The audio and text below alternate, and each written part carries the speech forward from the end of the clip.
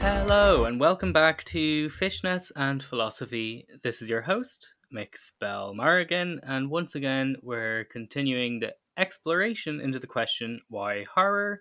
Where each week myself and a different guest try and unpack this fun question. So this week I am joined by the fantastic Brad Hanson, who a lot of people would know as being familiar with the evolution of horror world. So if you could just introduce yourself, Brad, your kind of general connection to horror. Yeah, hello, I'm Brad. You will mostly know me from the evolution of horror. Mike's been very fortunate to have showcased me on the podcast since its very genus. I think I was the second ever episode he ever recorded, which was an esteemed pleasure. But you've also maybe heard me on Stevie's Brain Rot. I now do a regular series with him and Alex Ayling called The Mates of Hell. I've been on Zobo Over Shotguns podcast and other, strong language of violent scenes and a few other bits and pieces. But predominantly just what you should really know me for is my incredibly bad takes on Letterboxd. I would say that's where you'll mostly find me causing havoc about horror on the internet. Incredibly bad takes. Whatever do you mean? They're the most entertaining things ever. One man's trash is another man's treasure. Exactly, and sure, that's what we horror fans are. We'll find joy in everything, even if that's tearing apart something. We love it. But no, thank you so much for coming on. And as my listeners would know by now, with this series, I kick off each conversation with this first question because it's a good one to ask, and I like hearing everyone's different answers. So for yourself, what was the first horror film that you remember watching? And then a kind of like addendum to that, because sometimes these answers are different. What was a horror film that made you a fan of horror? Yeah, I mean, it's such an interesting question to ask people this, to see where the genus comes from in that regard. The film that I remember, there are three instances. The first horror film or loose horror film I can remember watching was Jaws, which me with a profound phobia of sharks that I still carry to this day. So as you can imagine, I'm absolutely thrilled that the Meg 2's out this week at time of recording. That film left an indelible mark on me because it was that giddy feeling of being scared but entertained at the same time and chasing that. The next thing would be specifically Nightmare on Elm Street Part 5, The Dream Child, which was being advertised on a bus hoarding on the way to my primary school. And I used to cower behind my dad because I was petrified of the man on the poster, which obviously was Freddy Krueger. And then the film that I think actually sparked my love of horror, or my love of being scared, or my love of engaging with horrific content would be the Evil Dead 2. I had a house party around a sleepover, and my friend stayed over, and we watched Evil Dead 2, and it was so unrelenting that we had to pause it and stop it for a bit because we needed to catch our breaths because we're being hit with so much, like a wave after wave of at the time terror. Obviously, retrospectively, not that scary a film, but little teen me was. Couldn't hack it, didn't like it up him at that point. So I would say those are the three. Amazing. What a good, strong list of... And yeah, it's one of my favorite questions, again, is just seeing how everyone's, like, as you said, horror genus started, like, what kicked them on this path. It's always so entertaining. But actually, spinning off into this second question, because you kind of said it there by describing Jaws as loose horror. For yourself, when it comes to horror, do you have like personal criteria as to like what you'd consider this is horror, this isn't, or is it more kind of grey, kind of everything kind of fluctuates in between? I think if you were asking this question to Mike Munzer, he would tell you that literally everything is horror, which I don't necessarily agree with. I think there are things that are definitely not horror. Wreck-It Ralph, not really a horror. I can't find an argument that would say that that is a horror. Mhm. So for me, there are some really interesting films that have been created that are not staunchly known as horrors, even contemporarily, like with something like Oppenheimer, Mhm. that's very current, very in the conversation right now, has definitely got horrific tones to it. So even in its execution, its score, in its presentation of the Trinity test, there are certain horror elements in that. So what is horror? It can be broken down into two sort of separate sections, right? It can just be things that are straight up going to be horror, Mhm. and there are also films that tackle horrific subjects, horrific taboos, horrific people being horrific. That could be travesties like war, genocide. I would call those films horror films as well, because they're dealing with the darker side of humanity. Amazing answer. I'm just loving that, and it's like sending my brain in so many different tangents.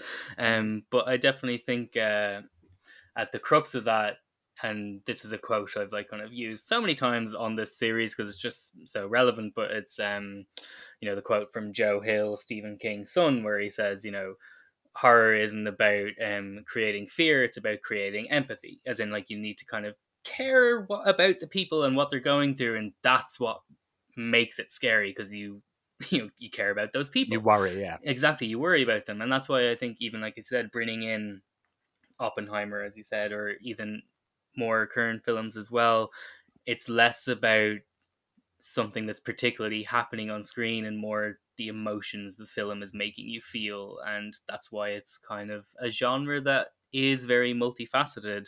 So I guess stemming from that, then, for yourself, would there be particular kind of like favorite subgenres that you would turn to, like, more than others when it comes to engaging with horror? Yeah, I've certainly have um genres that work for me a lot more. In terms of, if you want to scare me, supernatural ghost stuff is the stuff Hmm. that still puts the willies up me. Now, I've been renowned as a man that's very difficult to be scared. I wear that as a somewhat scarlet letter, but also pride, with a semblance of pride permeating through that. I was on a TV show on BBC Three back in 2015 called The Fear, Mm. and the producers were fucked off with me because they couldn't get a scare reaction out of me for any film, and I was like, show me some scary stuff, and then we'll have a conversation about me jumping, shall we?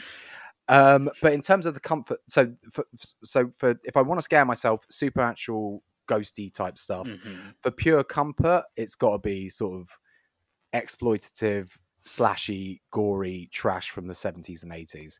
Predominantly produced in Italy, normally, Hmm. would be my sort of comfort watch, the films that I enjoy engaging with the most. Amazing. And actually, that is another great lead into one of the other questions I have, because, as you said, you tend to gravitate towards the more kind of, as I said, exploitative genre of horror and stuff like that.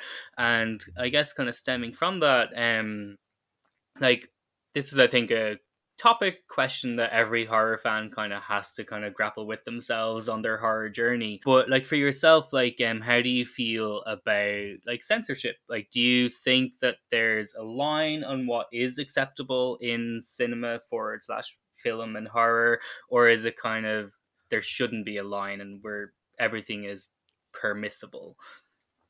I'm definitely in the former camp. I don't agree with censorship in that regard. I find it a fascinating concept. I look at the 80s video nasties panic Mm-hmm. spearheaded by Mary Whitehouse, and I look at that situation where there was literally a moral bastion saying that although I've never engaged with any of this content, I deem it inappropriate for anyone of any age to view in this country. And although that seems such a like a fantastical thing to think about, being instilled in today's modern culture because of the Mm. advent of the internet and things that make things a lot easier for you to source.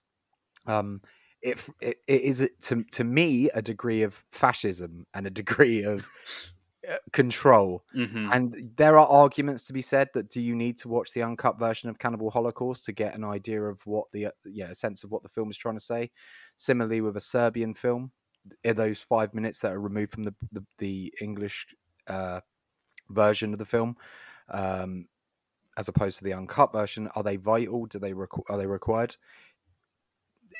That's each person's individual assessment. However, I always believe in seeing a film as the filmmaker intended it, even if they've since, in Diodate's case of Cannibal Holocaust, walked back and said, I wish I hadn't done what I did with Cannibal Holocaust. I want to see the film in its purest form, not in its sanitized or censored way. Amazing. And yeah, it is such a nuanced topic, and I think it does come down to individual preference, like what a person's like individual choices are as to what they want to engage with. Like I think for me, when it comes to like censorship, like I'm definitely in favor of like say developing like rating systems and saying we kind of think that people below this age probably can't engage with this content just yet, but we're still going to allow the content to exist versus this should not be seen by anyone anywhere. Like I do think there's like a difference between that and it's removing the morals and just kind of having an objective viewpoint on it, because there are some things that, you know, you probably shouldn't see at certain ages. But then that's why we're horror fans, because we saw all these things probably before we should have. So it's a weird thing that we do have to grapple with. But actually, I really like how you mentioned sanitization and how you're kind of like against that in its, you know, in the purest form of it. So stemming from that, this is a topic that I've been asking a lot on this series, and it's kind of something that's just been plaguing my mind. But I kind of think in general, with a lot of like our mainstream media that we've been getting over the last like, I don't know, 10 years longer, everything seems to be have become more sanitized and also very desexualized, and horror seems to be the only genre that's kind of not falling victim to that. And I want to know, do you think this is just coincidental, or is it deliberate that horror is kind of as a genre going, no, we're refusing to kind of bow down? Like I want to know what you think about that. I think horror as a framework, if you're looking at how you structure a narrative and the things that you deal with in that narrative, allow for sexualization to be explored in greater depth in terms of its representation on screen.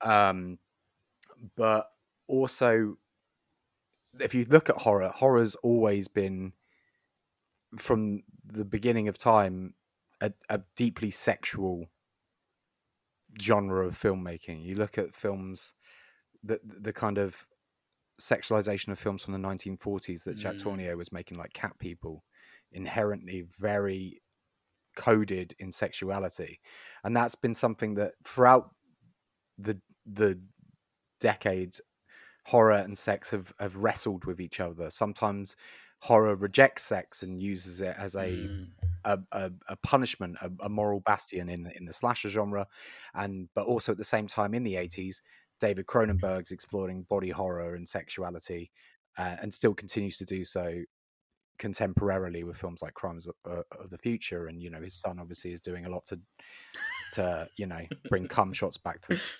main screen, which, you know, more cum shots in all cinema. The problem is with contemporary cinema outside of the horror genre is it was never particularly overtly sexy. We had the 90s erotic thrillers, and you know, they would put sex scenes in action films. I remember one very distinctly in The Specialist with Sylvester Stallone and Sharon Stone. They have a shower together, and at the time, young burgeoning me, 10 years old, was like, this is the best thing since sliced bread. But similarly to the sex scene in Showgirls, where as a 12, 13-year-old, I was like, this is the sexiest thing I've ever seen. And now I'm watching it as a jaded 30-plus-year-old man, and I'm like, this is camp as fuck. Like, how did I ever think this was anything but ridiculous and stupid? And I miss the sexiness that cinema could bring. And it's certainly in contemporary cinema, even something like Oppenheimer again tries to have a sex scene, and it's like painfully cringe. And you know, it's not a representation of I don't know, but maybe as a society, it's sex right now in society is such a weird thing. like, because it's almost like there's two sides to this coin. In one side, there are lots of people embracing their sexuality and embracing their kinks and the things that they like, but at the same time there is this kind of moral majority Yeah. right that are like, no. And they've always been there, but there seems to be this real dichotomy between the two right now. And I think horror allows us to look at those two aspects, because often left-wing and right-wing views coexist in a horror film, Yeah. because they have to cause the conflict, and it gives people the opportunity to explore them in interesting 100%. ways Yeah, it in is. horror. Again, it's like a massively big topic that you could spend an entire podcast series just on that one topic. Exactly. Yeah, just about shagging. Yeah. But no, I like myself. I definitely think a big part of this whole like kind of everything that's kind of influencing the media, and then we get influenced by the media in this weird vicious cycle, is like, you know, the advent of social media, and in particular that so much of our big social media platforms are controlled by these massive American corporations that have very strict kind of moralistic views that are kind of steeped in puritanism over what is and isn't acceptable. And I kind of think that influences people as to what they deem we can view on screen as what's permissible, and it's like this weird thing that's feeding each other. But yes, I definitely think horror is the genre that's always had its own kind of tackling of sex and sexuality. But like, I think like, and I want to know if you've picked up on it, and I think you have, even when you said that you missed the sexiness of cinema, in that, like, you know, I used to remember you could watch like films from like, you know, the 70s and the 80s, maybe even earlier, and like there isn't any sex on screen, but there's this sexual tension between the characters, and you can almost imagine that once the camera pans away, those characters are going to rip their clothes off and go at it.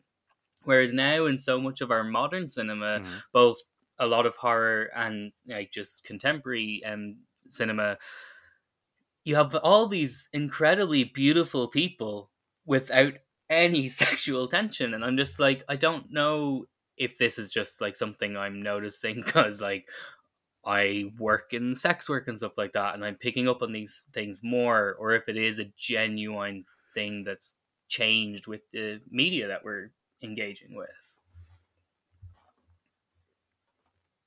Well, you said about sort of the social media sort of heads kind of, um, controlling the narrative or the way that we Mm-hmm. engage with those sort of things. You're looking at people like Musk and Zuckerberg, two guys that have never fucked properly in their lives. I would be surprised if I asked either of them where the clitoris is. They'd assume that was some kind of code in their stupid little websites. So yes, it's you look at the chemistry between characters these days. Even if you're looking at Marvel films, are like obviously the perfect poster child for Yep. a completely sort of sterilized, sexless existence.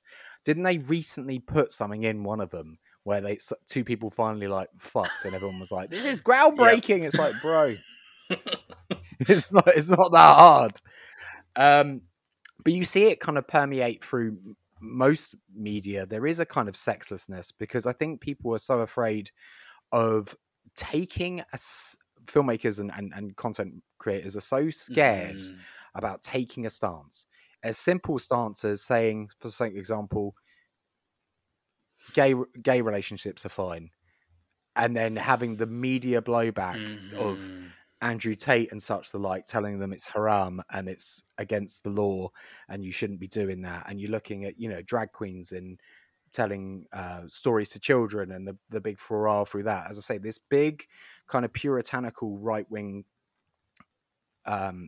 organization, we'll call it, is people. I think people are so upset or so worried Mm-hmm. that they don't want to upset that apple cart and get branded with that kind of, like, because it's a short and very quick slippery slope between making a film that has a stance that maybe they don't agree with to them then Yeah. witch hunting that filmmaker as a pedophile and a Pizzagate adrenochrome drinking psychopath.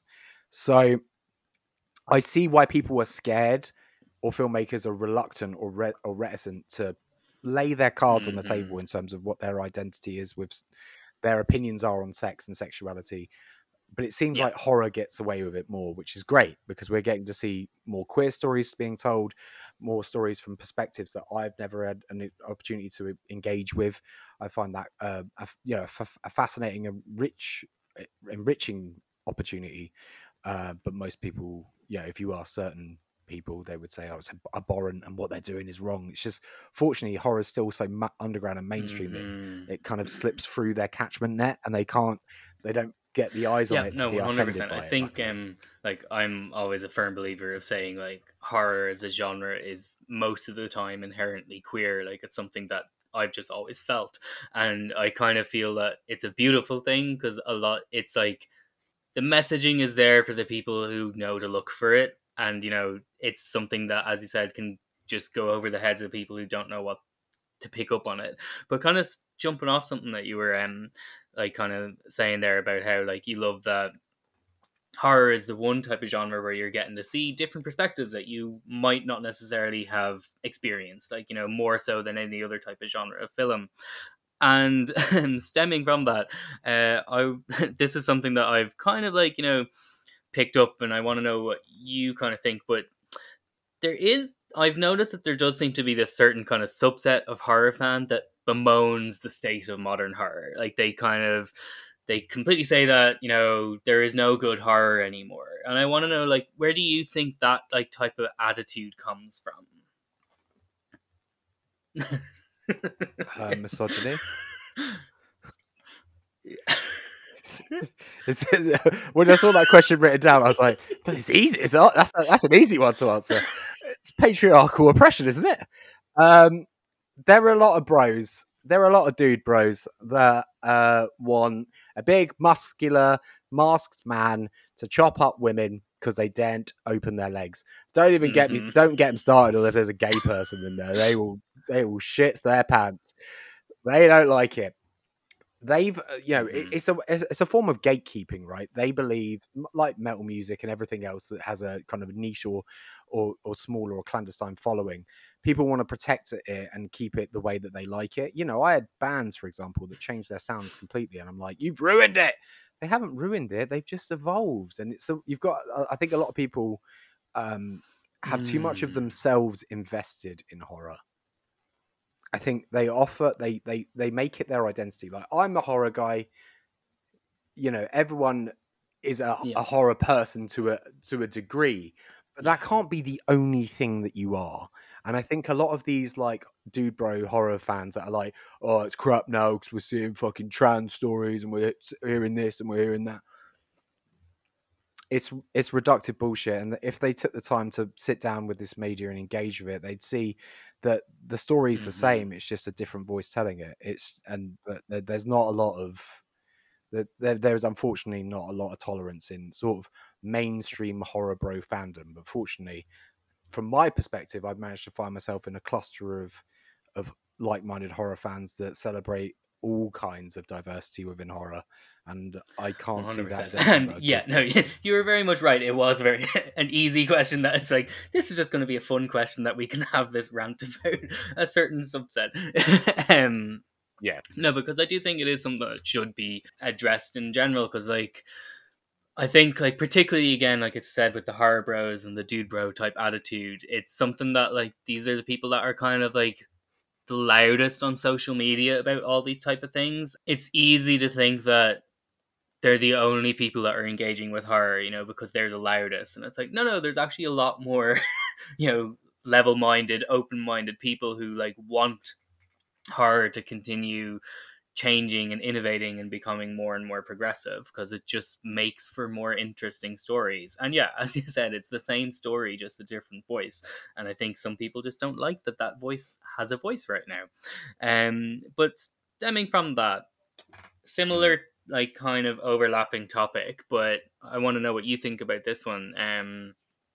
But like myself, I've definitely seen a lot of this, like with people online kind of saying like these type of comments after certain films come out, particularly kind of mainstream horror.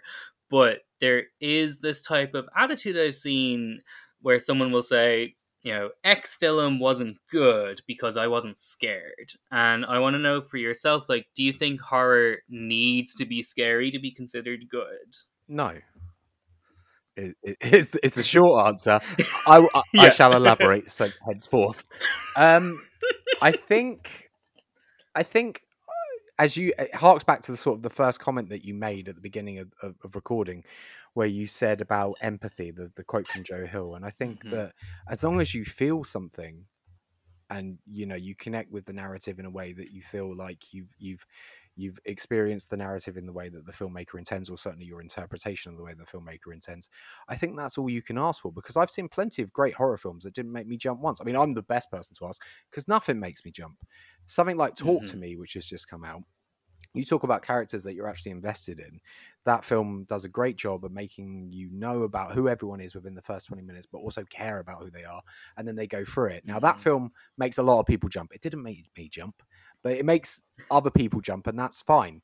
But there are loads of horror films that aren't inherently like blood curdlingly terrifying, but deal Hmm. with multifaceted areas of life, from grief, trauma, exploitation, and looking at all these difficult subject matters and tackling them in a way that's both engaging and sparking conversation. Because I think that's the best thing that you can do from any film, let alone a horror film, Hmm. is to come away from a film with questions or ideas or concepts or statements that you feel that you want to share with people online.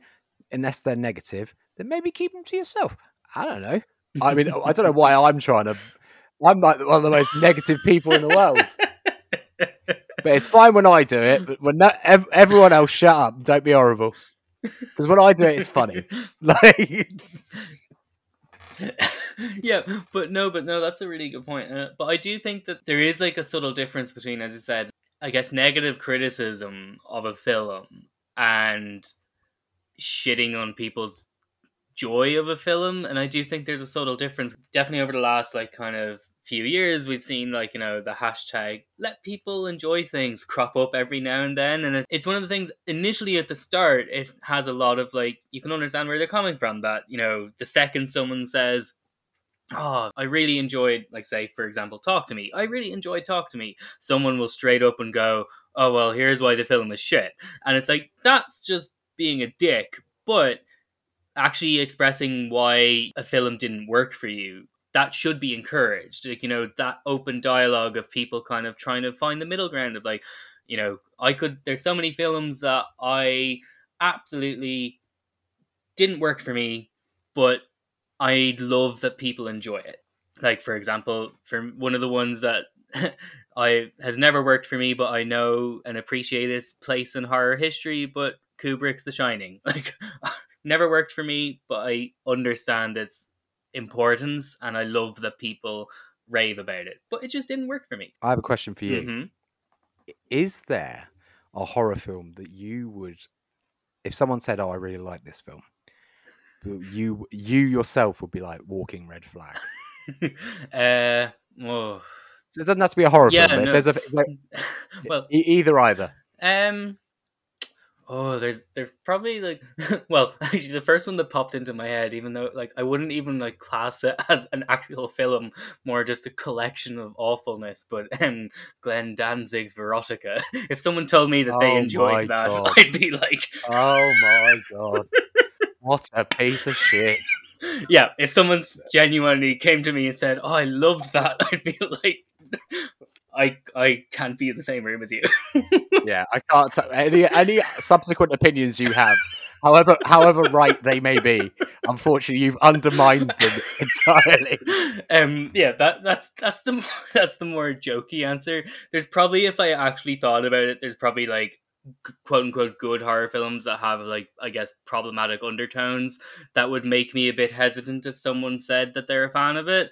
But that's more just because I'm a big queer. So like, there are certain films that are very anti-queer that if someone said, "Oh, I love that film," I'd be like, you can like the Okay. film, but I'm gonna steer clear. Yeah, gotcha. Yeah, I no, but gotcha. no, 100%.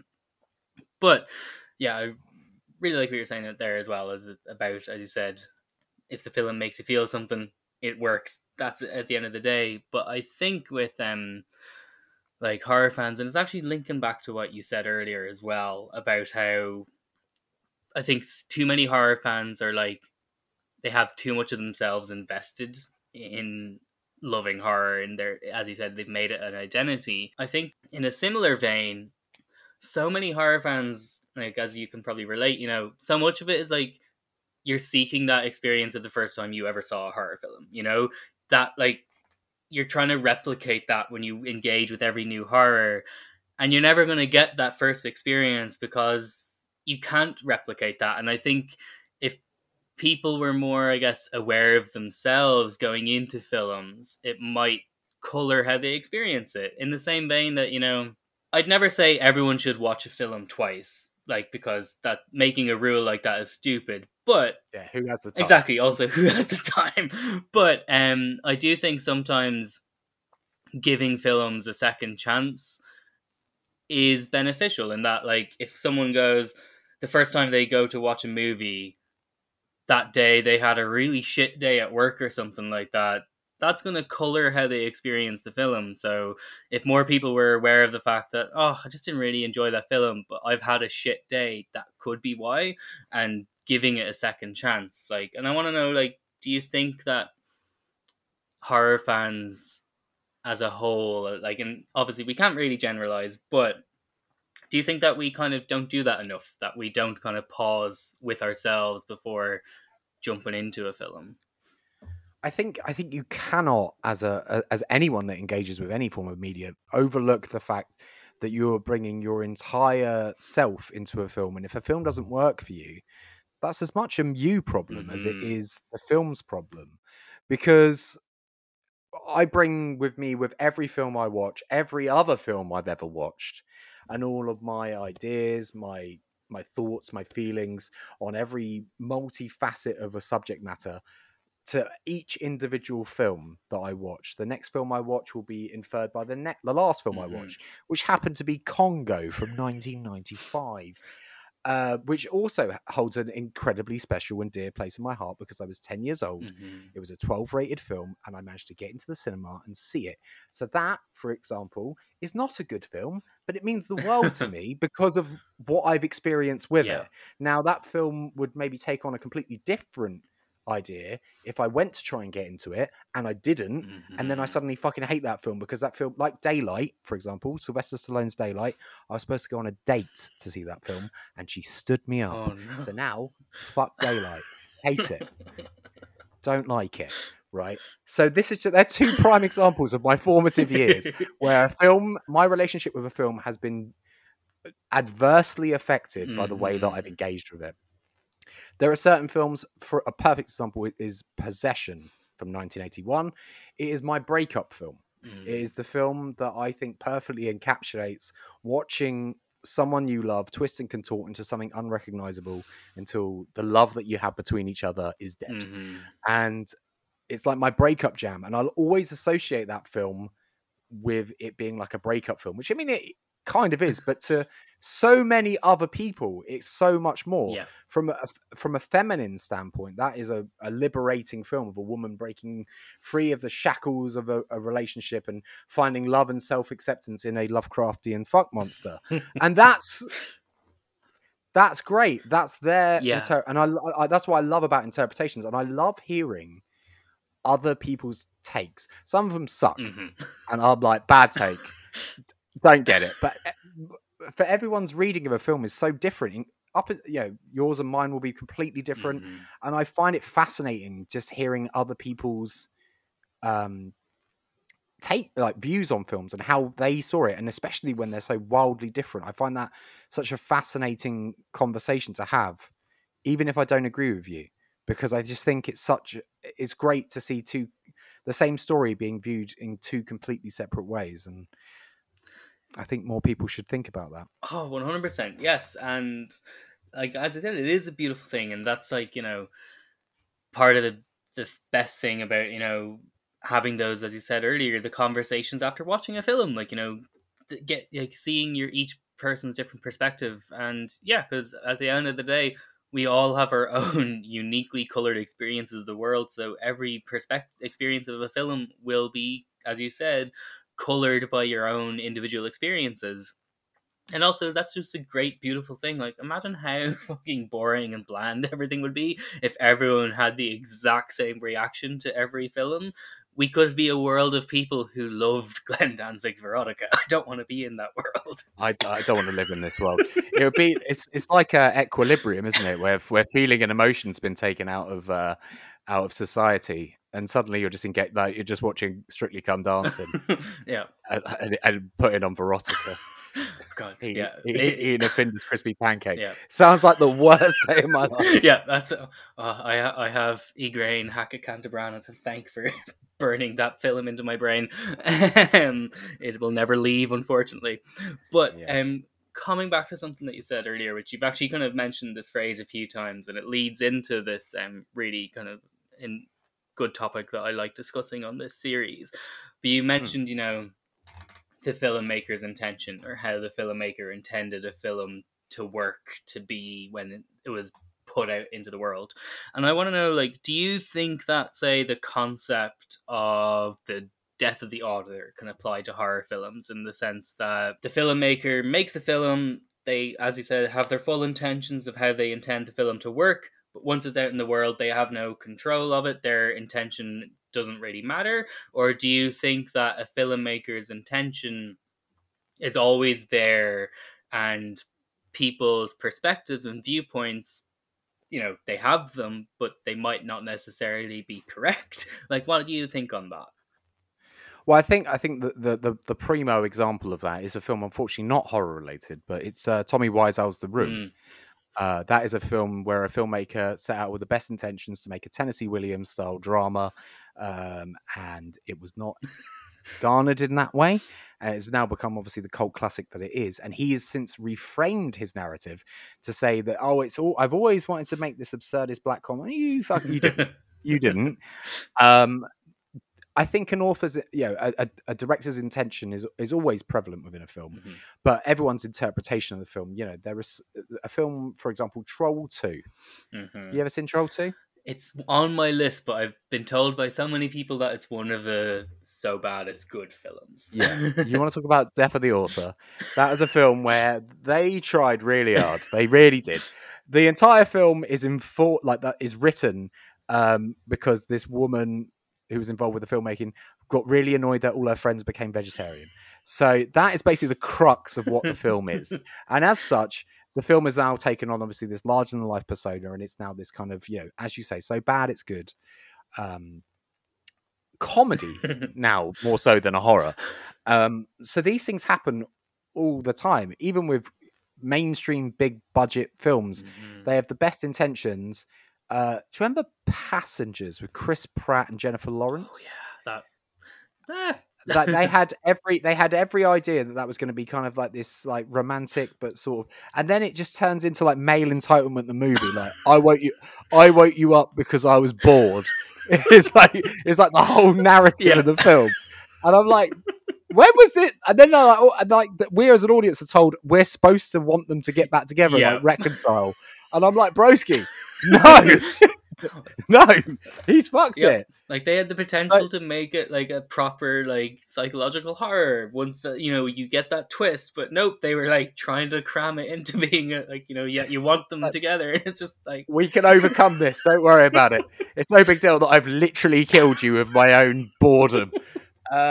So it's something that pivots, and films themselves take on a different meaning. You look at Mhm. something like I Spit on Your Grave, which I don't believe for a second that Miyazaki decided that he was going to make a film that was sensitive to the idea of rape revenge. Mhm. I don't think he was that particularly interested in exploring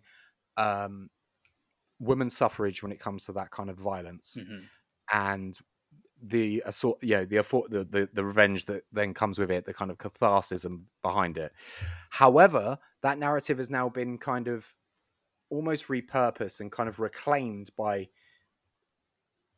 all walks of Yep. people, not necessarily just feminine, but all walks of people, as a kind of, phoenix from the ashes, call to arms of taking back control and taking revenge on those that have wronged us. Do I think the film is that, or do I not?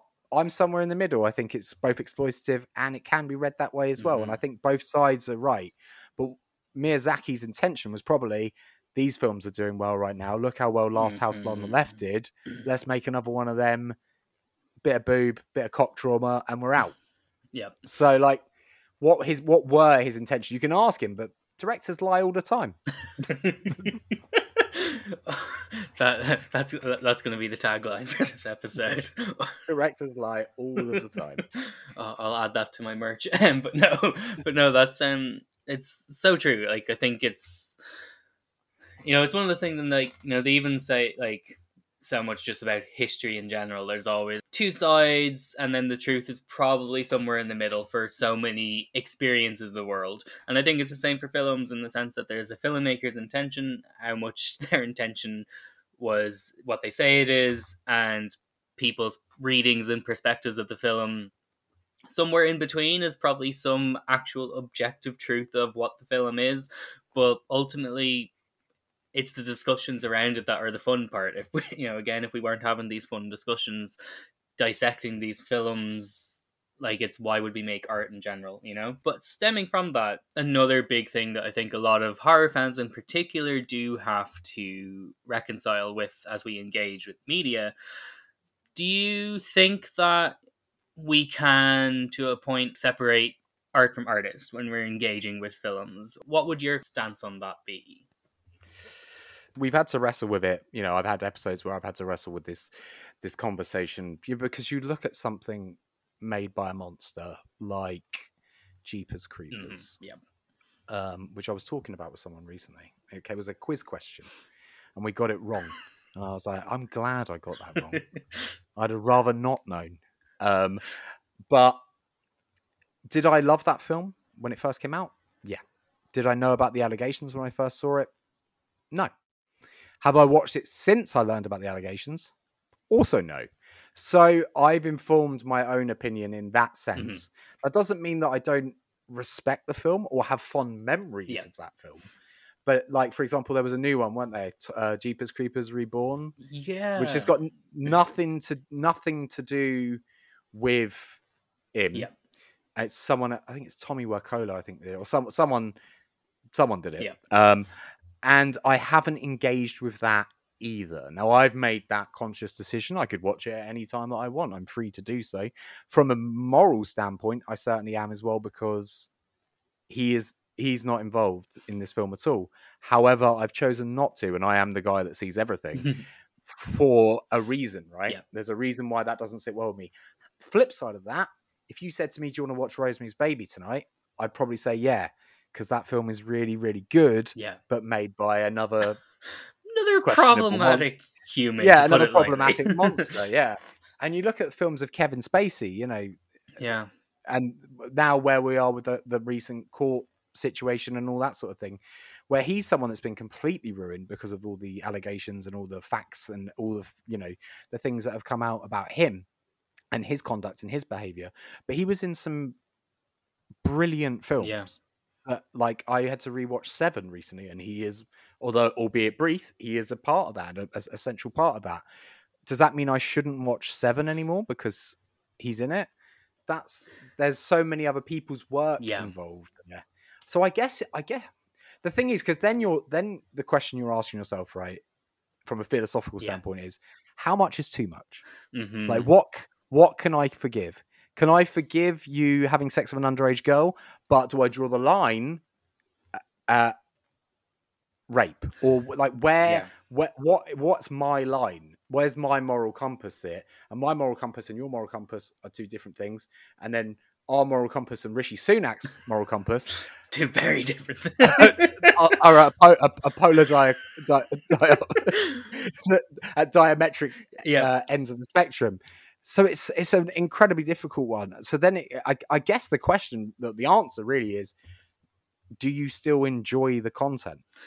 Yeah, exactly. It is such a nuanced topic, and I think like it's something that I'm always like flip flopping on, and like I've had this question this entire series. I'm almost like up to like episode talk to almost like 26 people now with the same question, and I'm still nowhere near having a definitive answer because I don't think you can, because it's different for every, as you said, it depends on what the person involved with what their allegations are. There are so many different things. Like, where do you, as you said, where do you draw the line? I think ultimately for me, my kind of what I end up always landing on is that there's a difference between acknowledging Roman Polanski as a bit of a problematic shitbag for everything he did, but Rosemary's Baby is an amazing film, and engaging with the film as a piece of film, and but still acknowledging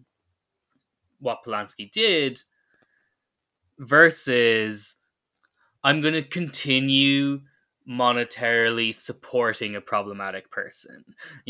So like for myself, like one of the kind of, I guess, examples that I always land on is not to do with horror, but because I'm a queer forward slash trans person, it's kind of relevant. But I'm not going to care if someone continues to read the Harry Potter books or watch the Harry Potter films, because like they exist already. I don't really, I can understand if they gave you joy and they still do. That's fine.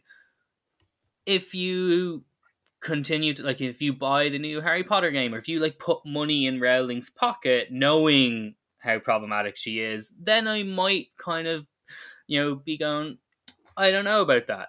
But I think there's a difference between just engaging with something that already exists versus continuing to financially support a problematic person. But at the end of the day, we all make those decisions ourselves. It comes back to censorship. We can't tell people what they can and can't do. We can just make that decision for ourselves. But I'll probably steer clear of someone, who's engaging with someone that I find problematic. Yeah, I suppose. Like, so, for example, I was the world's greatest trans ally until about a year ago, because I'd never seen any Harry Potter films. But they, my girlfriend Lily, as some people will know who she is, because she's my long suffering. But she also made me suffer, because she's a big fan of the Harry Potter films. They're part of her staple childhood, Yeah. And I was forced, like I'm talking like Alex from Clockwork Orange, pinned down and forced to watch all of them. So but then I think you have hit the nail on the head though about continual support or financial gain. Even someone like James Charles, who's had a litany of allegations. If you continue to subscribe and to engage with their content and everything that goes along with that, then I think there's something questionable within that. Yeah. However, but then I mean, it's a moot point because I'm not going to be engaging with much James Charles content. Have you seen these brows? There's no. All hope is lost in that regard. But yeah, I think JK is a good example as well, because if she was to release a new Harry Potter book, because I'm surely the money's going to dry up soon with all this, everything going on. If she went back to the well, I think it's at that point you've got to be like, you can't buy that book, you can't engage with that content. But those old films when Radcliffe was a cute little kid, you can't stop them. They're there, Yeah. and they're part of the cultural zeitgeist to like the nth degree. Where I was so happy not knowing what a Sorting Hat was. I was so happy, and now I know, and I'd rather not know what a Whomping Willow is. I don't want to know what a Whomping Willow is. I love that. It's doing so well. But yes, I think ultimately that's like, what it is. Or even like, there will be like a news headline and it says Woody Allen is making a new film. I'm just kind of like, oh, he still exists? Oh yeah. And then also, oh, who's going to be working with him? Because now I'm just like, the people who work with him and like speak up for, and like this is just one example, but you could pick any of the people who've had something said about them, but it's just like the people who vouch for them in public when what's happened is like known public record thing and not just like a allegation thing, but it's a known Hearsay, yeah. thing. If you continue to speak up for them and be in their corner, I'll just be less inclined to engage with that person's work. But again, as you said, it's where you draw the lines. You know, if, as you said, it's how, when is enough, because otherwise will we never watch anything, because Eventually, everything will have the touch of a nonce or a rapist on it. That it's only a matter of time exactly. But until like for everything does. example, for horror fans, like as a perfect example, maybe, do we say, oh, we shouldn't watch any of the Scream films because Harvey Weinstein produced them, like financed them, like it's like Where does the line end there? exactly. I should also say, don't go to Venice Film Festival this year then, because they got a new Polanski and a new Woody Allen playing there. I saw that and I was just like, wow. Okay. Venice is All right. Venice are, as you said, taking a stance, but They don't care. Okay. in a different way. Sure. But yeah, it's such a fucking nuanced topic, and I think it's harder with films than it is with music. Like with music, you can be like, the music is just that one person. That one person's a dirtbag. I can decide not to support their stuff and buy their stuff. With films, yes, it could be the director was shitty or one of the actors was shitty, but a film is it's a project 500 of people. multiple people, Yeah. and can you say, like, oh, I'm not going to engage it because of this one person? I don't know. It's tricky. But as you said, it's nuanced, tricky. There isn't a definitive answer. We'll be asking this question for time in memoriam as horror fans. Yes, indeed. No, amazing. But I think as a last kind of question to round us out, for yourself, do you have particular films that if someone was like, I've never watched horror, I want to know if horror is for me, would there be particular films that you'd be like, these are the ones you need to watch to know if horror is for you? Yeah. So I mean, my go-to, my ride or die, my favorite film of all time is Dario Argento's Suspiria from 1977. I think it's a nice entryway film, to be honest. Although, if you're looking for narrative, you're gonna struggle. But in terms of like to capture the kind of creepy, haunting atmosphere that horror films can create, there's second to none. Like that film is like a literal fairy tale, and I think it's just one of the most beautiful films ever made. So that is always one of my litmus tests for whether I like you as a person. Generally, I would also say we've mentioned it previously, but I do think Possession is a very accessible film because it has so many multitudes of layers, and it's such a caustic and incendiary film, but also deeply human. I think it's a really interesting film for people to kind of look at the kind of psychological aspects of horror. And then I think the films of the Evil Dead films, I think, are a good one to show the kind of lighter side of horror, but also showcase the kind of gore, guts, and grue that you can present. And then, I don't know, probably The Wicker Man 2006. Just because that is obviously the running joke that I've been marketing myself on for the last 5 years. Yep. I don't know if you can see, but I'll just do this for you. I mean, it's getting out of hand, really. I love it.